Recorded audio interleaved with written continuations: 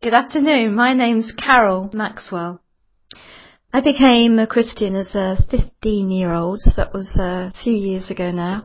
I actually grew up with a God consciousness. As a young child, I was sent to a Sunday school, and I think my primary school teachers, or headmistress at least, was a Christian, because we had very Bible-based assemblies at school when I was young. So I grew up knowing the basics in terms of the historical facts.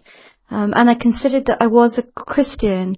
And as a young teenager, I had a spiritual thirst, and I was reading the Bible for myself very regularly, and just accepting that it was all true.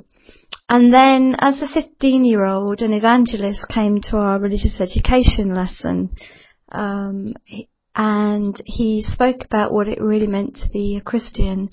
And for the very first time, I realized that it was necessary to personally acknowledge that I was a sinner before God, and that I needed salvation, that I needed Jesus Christ to forgive me for my sin.